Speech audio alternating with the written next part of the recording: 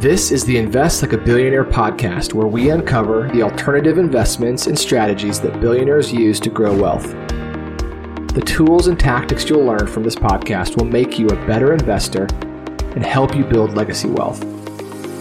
Join us as we dive into the world of alternative investments, uncover strategies of the ultra wealthy, discuss economics, and interview successful investors.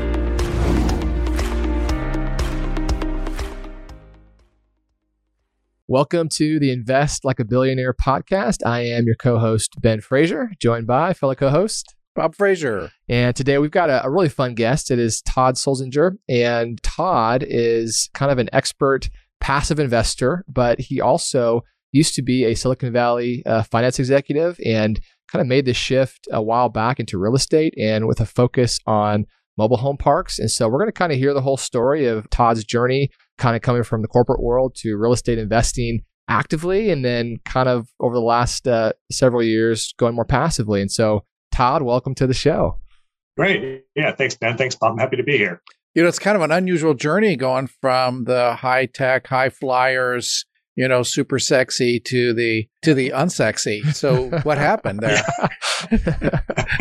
Well, yeah, I had a great career in Silicon Valley, and through that, through working for Silicon Valley companies, I actually had the opportunity to spend a few years living in the UK and getting to travel around Europe for a couple of years. So I had a great career doing that, but just, kind of got tired of the lack of control around, I had examples where I'd be working for a great company and they'd say, okay, we're relocating the entire finance group, 500 miles away. And it's like, okay, I just don't want to get up and move my family and move to a new place to live. Or, often in technology companies, there's acquisitions. And so, I'd work for companies that would get purchased, and the larger acquiring company just need two finance groups. So then, kind of you're left looking for your next opportunity. So that happened multiple times. And I also kind of got into that, pattern of kind of trying to chase the next IPO or chase the next, great startup. And it's really just kind of, luck in terms of the kind of company that you get into where you might have the chance to hit it rich. So I've been through a couple IPOs and done okay, but none that I thought that I was going to hit when I was in my early to mid 30s, working for these can't miss startups that ran right into the .com bust and ended up getting sold for pennies on the dollar. So that got me looking more towards something where I could have a little bit more control, and just kind of over a multi-year process, kind of discovered real estate and decided I wanted to build a business around that. So yeah, of all places to go from kind of the high tech sexy to mobile home parks, which, maybe some investors haven't, looked into what that looks like as an investment. What made you choose that over, multifamily or another asset classes, maybe more well known, and especially probably several years ago when it was even less on the radar? Yeah, well, when I decided I wanted to start a syndication business, I looked at a lot of different asset classes, looked at mobile home parks and apartments, self-storage, putting together acquiring groups of single family homes. And I liked mobile home parks, one, because they were a little bit more of a niche asset. So if I was going to start my business, I decided I didn't want to be like another apartment syndicator. And some of the things that I really like about the mobile home park business is that it's historically really recession resistant, especially in the affordable housing space. There's hardly any new parks being built. So, there's probably a handful, there might be 5 or 10 new parks being built across the country every year, but they often get redeveloped for greater use. So it's the only real estate asset class where there's a decreasing supply every year. So that made it attractive. And there was also just, less competition. I talked to some of my apartment syndicator friends, and, they'd go into these, $100,000, hard earnest money deposits and best and finals and multiple offers, and just this frenzy, especially in some of the hot markets, to buy apartments. Whereas in the mobile home park space, because while it's growing and more people are interested in it, there wasn't kind of that frenzy around trying to acquire those. So I find you can get better deals, kind of more upside on the back end, because a lot of them are run by older mom and pop operators. They're not run as efficiently. So there's opportunity to add value that way. Well, one of the things we've been tracking for a while, kind of the macroeconomic trend, is just there's a lack of affordable housing. Oh, yeah. And there's a huge affordable housing crisis in the US. And, we've shared a lot of data on this in prior podcasts and things, but as the cost and the structural costs and overhead to develop new homes has gone up, it's forced a lot of the developers to go to the higher end of the market. And so they have to build where there's more margin, right? To keep their businesses afloat. And it's left a huge gap on, in single family especially, but even within that on the lower end of the entry level homes. And there's just no new homes at that price point being built. And so I would imagine that is a very strong demand driver for mobile home parks. Yeah, it is. There's a huge need for affordable housing. A lot of the growth, job growth is a lot of times in lower income service level type jobs. And those people need places to live. That part of the population is growing a lot, but whereas in the 50s, 60s, 70s, even 80s, there might have been kind of newer B class, C class type of apartments being built. Now they're all, the kind of the higher end A class apartments. So there's a huge need in mobile home parks because again, they often haven't been run well by kind of older family operators. A lot of parks you might get into, and some of the ones that I've purchased have a lot of vacant homes that are owned by the park that can be rehab for people to live in or just vacant spaces. I mean, there's literally, probably millions of combination of vacant homes and vacant lots in mobile home parks that could be, put to good use, affordable housing that wouldn't take the kind of capital that you'd need to build maybe a new B or C class apartment. I mean, it seems like with the, like you said, shrinking supply, kind of increasing demand because, the homes are really affordable. It seems like it's like a perfect investment opportunity. I mean, my impression, I'm not super familiar with it, but that it's just scarce, right? Just very, very difficult to buy because there's so few of them around, that kind of thing. And, so sounds like a perfect opportunity though. Yeah, I think so. And nobody knows exactly how many mobile home parks there are, but the estimates are kind of in the 40,000 plus range. Maybe about 5 or 10% of those are owned by some bigger operators, including some publicly traded companies. That's all.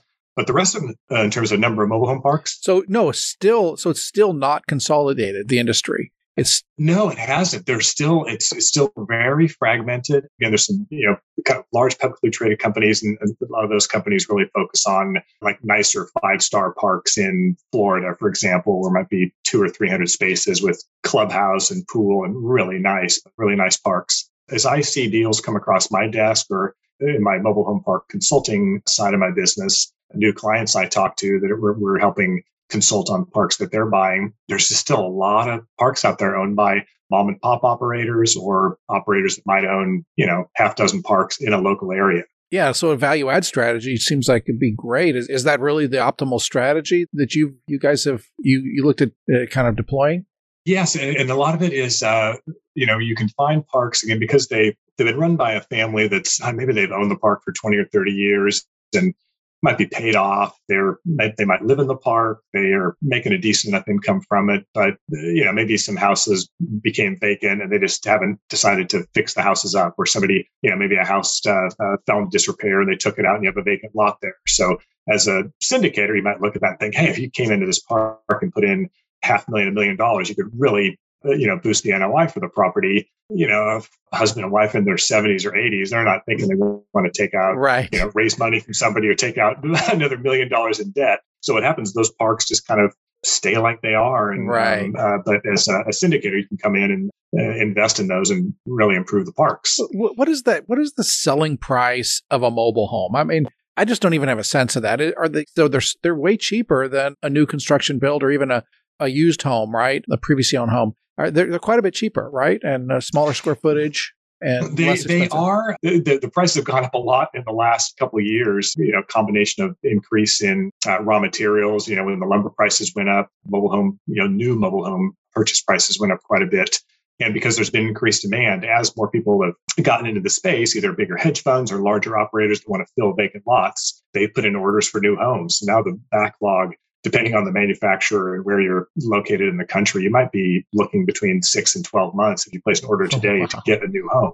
And at the lower end, might be, $40,000, $45,000 at the upper end for maybe a double wide that's, a couple thousand square feet. Then you might get over $100,000. So that's really still very, very affordable. So once you buy that, you install it, and then you basically lease the plot from a mobile home park. That's right. And yeah, it's a combination. Actually, I read some statistics recently that said about 2/3 of new mobile homes being built are actually placed on private land. So if you drive around a lot of parts of the country, you'll just see, somebody's Gotcha. quarter acre, half acre lot with a mobile home on it. So a lot of people in those situations as well, they're deciding, hey, do I hire a contractor and put a stick built house on my property, or can I just buy a manufactured home and It's place cheaper. it there? Yeah. So It's quite a bit cheaper. So if you just go to a mobile home park, well, presumably, what does it typically cost? And presumably then you get amenities. I mean, there might be swimming pools and that kind of, you get amenities that might be comparable to an apartment complex or something like that. Is that right? Depending on the type of park. So in the apartment complex world, it's kind of like A class, B class, C class, and mobile home parks usually rated like 1 to 5. So if you've got 5-star parks, typically on the coast, sometimes 55 and over communities, then you'll have a lot of those nice amenities similar to you might have in an A-class apartment. The parks that I acquire typically don't have any amenities. They're Gotcha. really affordable housing. It's a place to put your property there, your exactly. mobile home. And then there's that combination of a situation where you might own the home and just rent the lot from the park, or the park can own the house and the park rents it out similar to the way they would an apartment or single family home. And there's kind of if you were pros and just cons to both sides. renting the space, what are the price ranges? How much does it cost you to rent the space from the 1 to 2, 3, 4, 5? Some nicer 5-star parks, or in more expensive areas like here in Silicon Valley, I think the lots might go for between $1,200 and $1,600 a month to rent the lot when you own the house. Gotcha. So in a lot of other parts of the country, you could get you could rent an entire house for that, or or a nice apartment. In some of the markets, less expensive markets, more rural or in the South, you might be between $150 and $250 per month. And so in those situations, Gotcha. It's really affordable. And that doesn't include utilities generally. It typically does not. And, every park's different too. That's one of the things I think that makes people sometimes shy away from mobile home parks versus looking at apartments, is that sometimes you might find a park that's on city utilities. Other parks might have septic systems, might have a well, so might not have city utilities. So that can make, the parks a little bit more complex. And then it depends. Sometimes you've got direct metering where people, individually sign up for their own electricity service with the utility company. Other times it might be billed to the park and the park bills out to the tenants. So you've done super well in this market in the past. Is there still a place to be? Is this still really good opportunity in this mobile home space? I think there is, cap rates have compressed everywhere, and it's happened in the mobile home park space as well. But you're still typically seeing between maybe 1.5% to 2% cap rate difference between multifamily apartments in a market and mobile home parks. And there's also the upside that you can find in mobile home parks, where it's not uncommon to maybe find a 100-space mobile home park that's half occupied. Whereas, it seems like it'd be hard to find a 100-unit apartment building that'd be half occupied, right? It's like those are typically more professionally run. But like I said, sometimes parks, just due to the ownership structure, might become vacant over time. So there's often parks that we see that somebody might buy that might just be breaking even, or maybe selling for 1 or 2 cap, but because they might have quite a few vacant homes in the park that could be rehabbed and rented, or vacant lots that can be filled in with the additional investment, then you can get them into the double-digit cap rate area, with the rent investment. It's amazing. What kind of returns? I mean, you seeing, we're seeing in the multifamily space, value add strategies are generally, you can get in the 15 IRR range. What kind of returns are we seeing? Have you experienced, number one? Number two, do you think is going forward? What do you think kind of returns can be generated, investor returns? Yeah, I was, investor returns are probably kind of in 15 to 17% range from what I've seen. And again, there's so much variability park to park in terms of stabilized parks versus one that are kind of in a 1 to 2 year turnaround situation. So I'd say the IRRs that I've seen on deals I've been involved in, or people I've helped consult on, in that kind of mid to maybe say 15 to 17% range. Seems like you do better if you can find a park that's half occupied, and as you said, it seems like you could really hit some incredible IRRs. Yeah, and that's really, and especially, and again, it depends on the kind of park operator you want to be. So there's a situation where, and it can be 100% one way or 100% the other way, or some mix where the tenants own the home and you rent the lot, or the park owns the home and you rent it out like you rent a single family house out. And the pros are when the tenants own the home is that they take care of all the maintenance. Right. It's their house. You just need to take care of, that would seem to be preferable to me, right? Yeah. As an investor, Yeah. I mean, there's less maintenance, less headache for sure. The returns aren't as high just because of the spread that you can get by renting the house out. Like some of the markets that I've had parks in Georgia and Tennessee and Arkansas, and in those markets you might get to charge maybe say $200 to $250 to rent out the lot.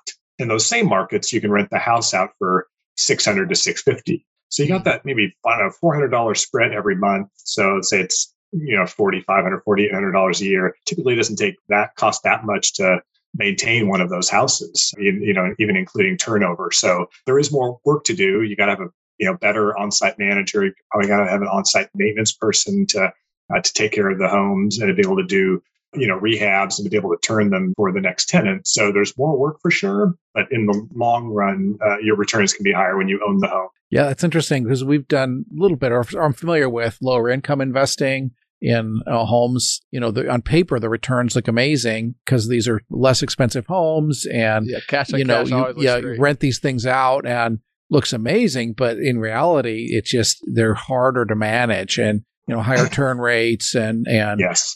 Property damage and other things, crime, et cetera, just makes it very difficult as an investor to actually realize any of those kind of returns. Right. Yeah. You have to know to run them. I mean, there's people that love investing in A-class apartments and people that are comfortable investing in C-class. So there's risk return and or brain damage versus ease of maintenance. Right. Gotcha. Kind of range that you deal with. So with some of the demand in this space, why aren't more parks being built? Is there kind of structural constraint where different counties or cities don't want more of these parks being built, or what's kind of constraining the supply? Yeah, what's kind of interesting, a lot of cities or counties will say, I've got a huge need for affordable housing. And then somebody says, let's build a mobile home park in this, make a piece of property in town. And, all the neighbors are like, no, up in arms, fight to the city council to say, you're not putting a trailer park in our neighborhood. Whereas if they're built nice and run well, they could be nice communities. So there's that not in my backyard attitude.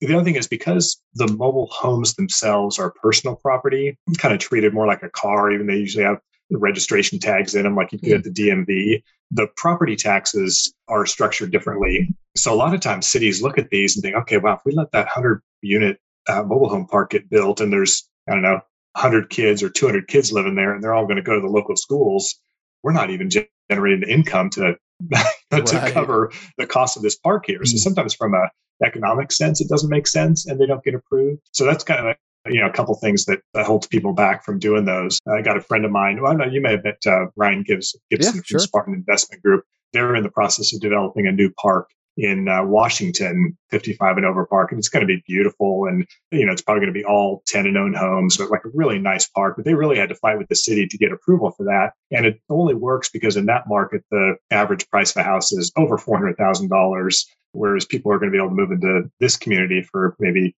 $150,000 to $200,000 with a nice house. So in that kind of market, it makes sense. But if it's a market where the medium single family house price is, $125,000, $150,000, $200,000, sometimes it doesn't make sense for an investor to go in and build out all that infrastructure for a park. Do you think that sentiment's going to change ever? It seems like it's not that bad. Why wouldn't cities really open their doors? Is affordable housing? It's only getting worse. And there's no answer. The best answer to my mind is this. That's right. Right. I mean, I just look at all the vacant homes and vacant lots across the country. And if there was some, government incentive to, even help park operators buy homes and fill those lots, it'd make a huge dent, I think, in the need for affordable housing.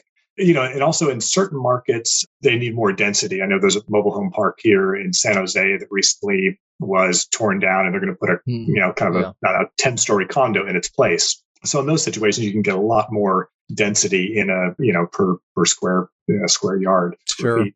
So in dense markets, sometimes it doesn't make sense to be, horizontal rather than vertical. But other markets where there's, again, lots of land, lots of room to grow, to me, it makes a lot of sense.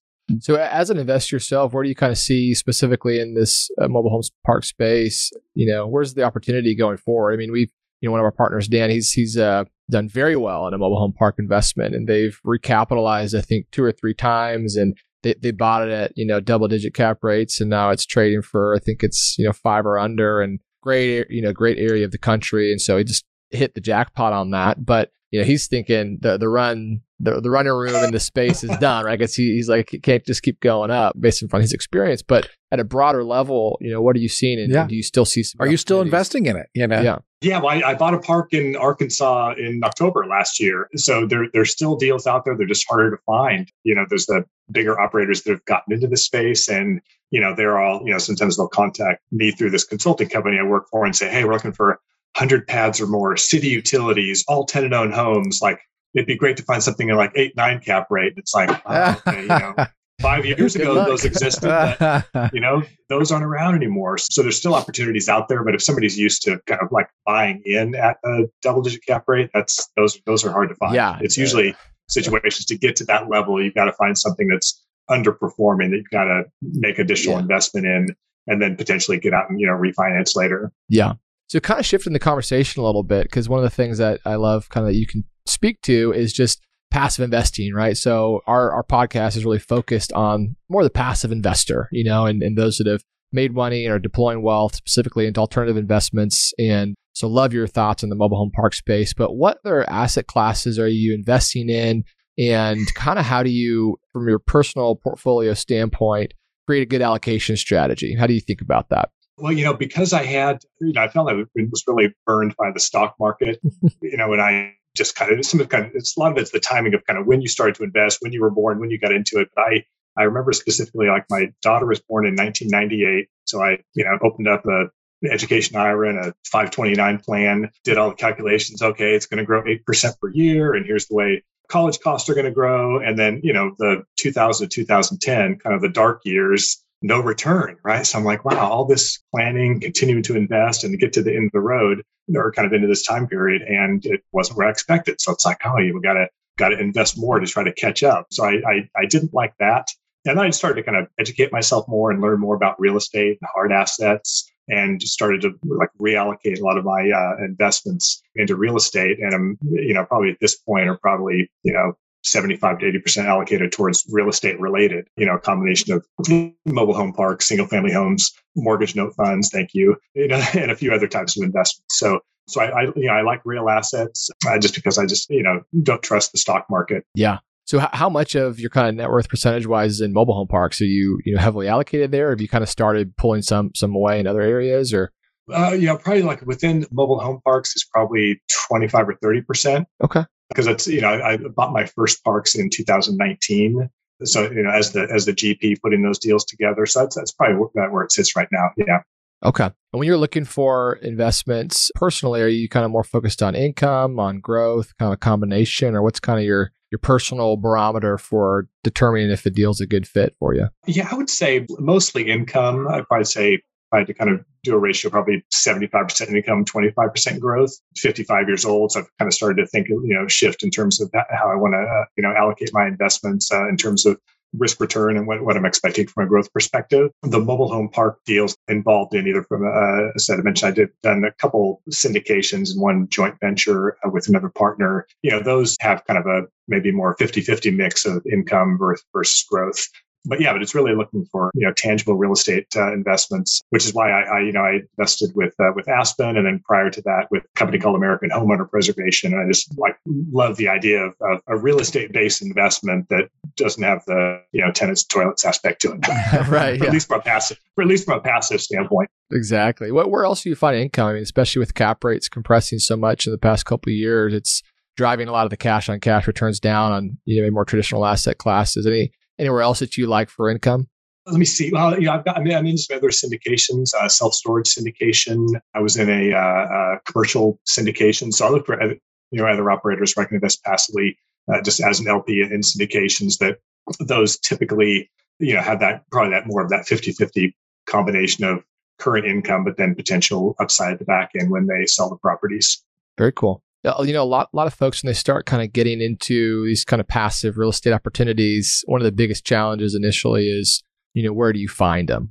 How do you find the right deals, find the right sponsors to work with? And you maybe had a unique advantage kind of being an operator and a GP in this one particular market in mobile homes. But how did you kind of start to expand beyond that? And how did you find opportunities? What was your process for doing that?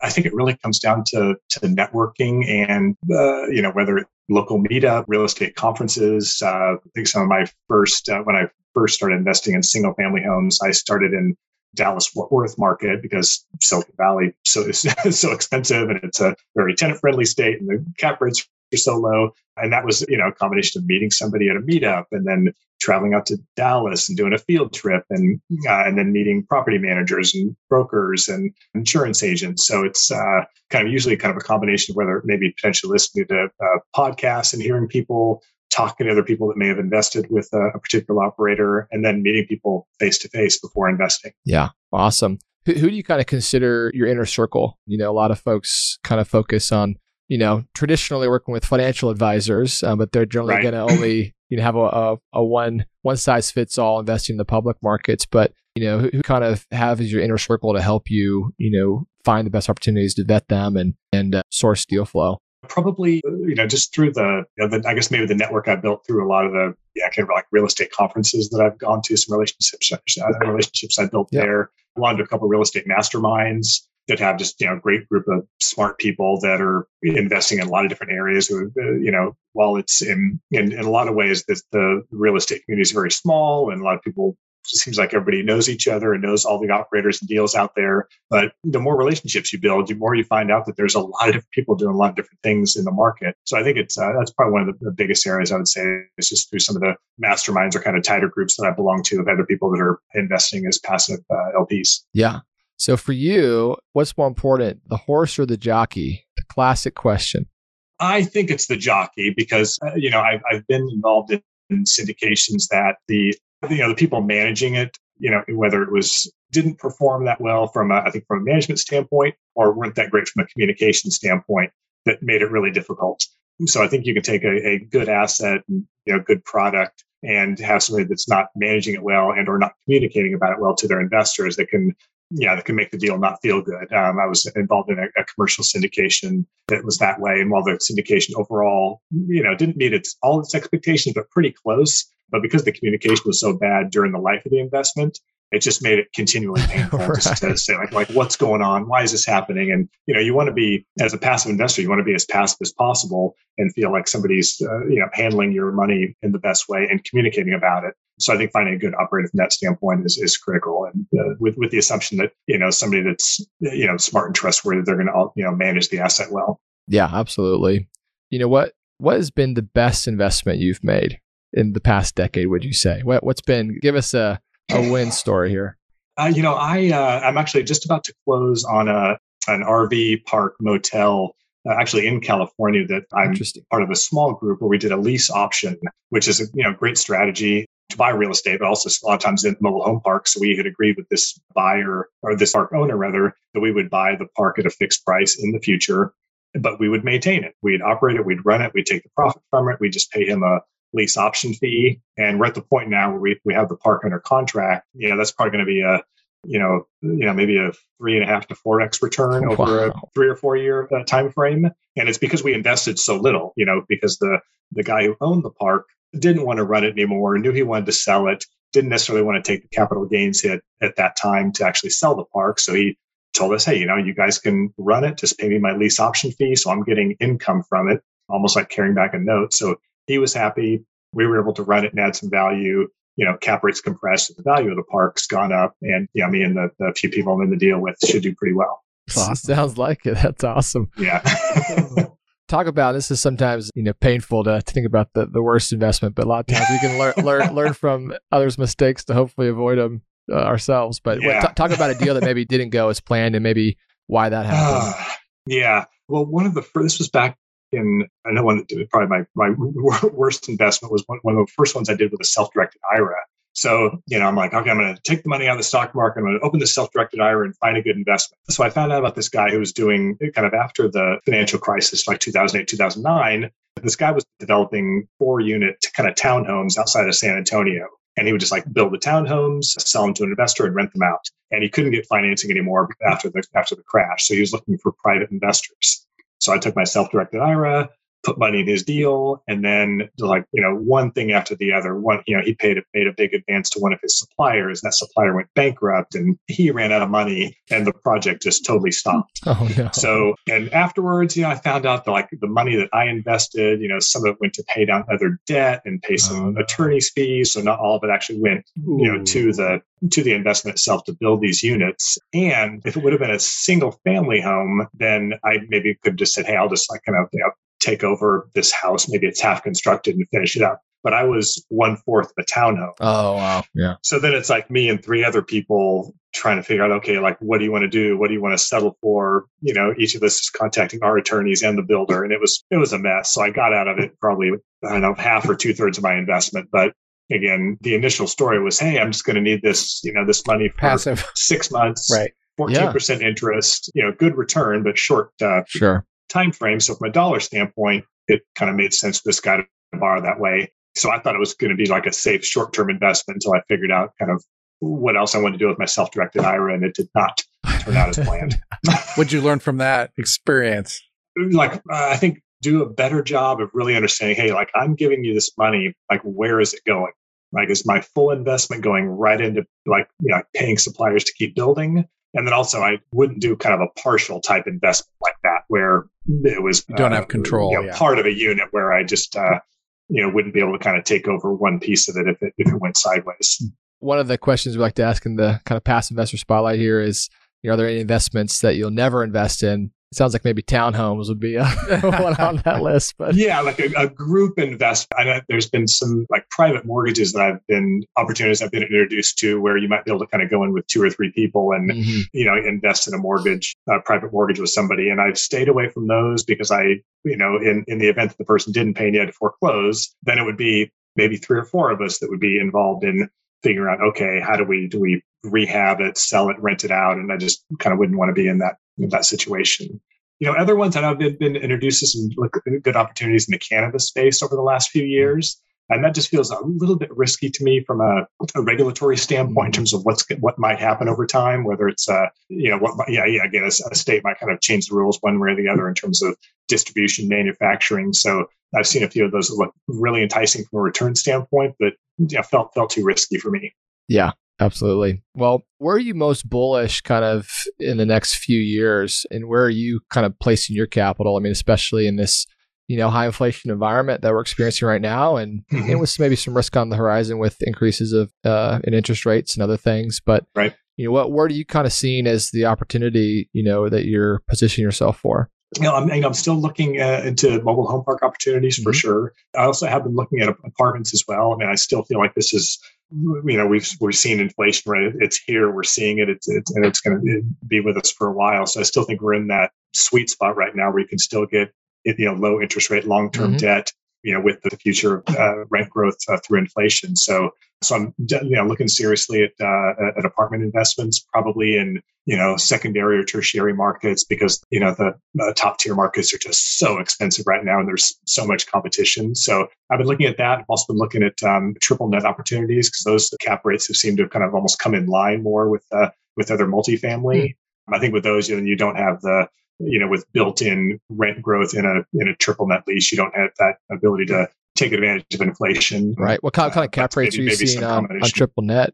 I've seen I've looked at properties in kind of like Michigan, Ohio area, and sometimes you'll see those in the 7-8% cap range. Really? Yeah. And that would probably not be with sometimes that's probably retail or hospitality or it's like CVS or Advanced Auto Parts or retail. Dollar General, Dollar Tree, places like that. Yeah. But that would be a national credit tenant? Mm-hmm. Right. Wow. Okay. Interesting. Very cool. But again, those might only have 2 or 3% rents over a 5 or 10 year period. So one investment like that, like, okay, that's good. It's a solid. It doesn't scale with inflation, tenant. Right? Yes, yeah, exactly, right.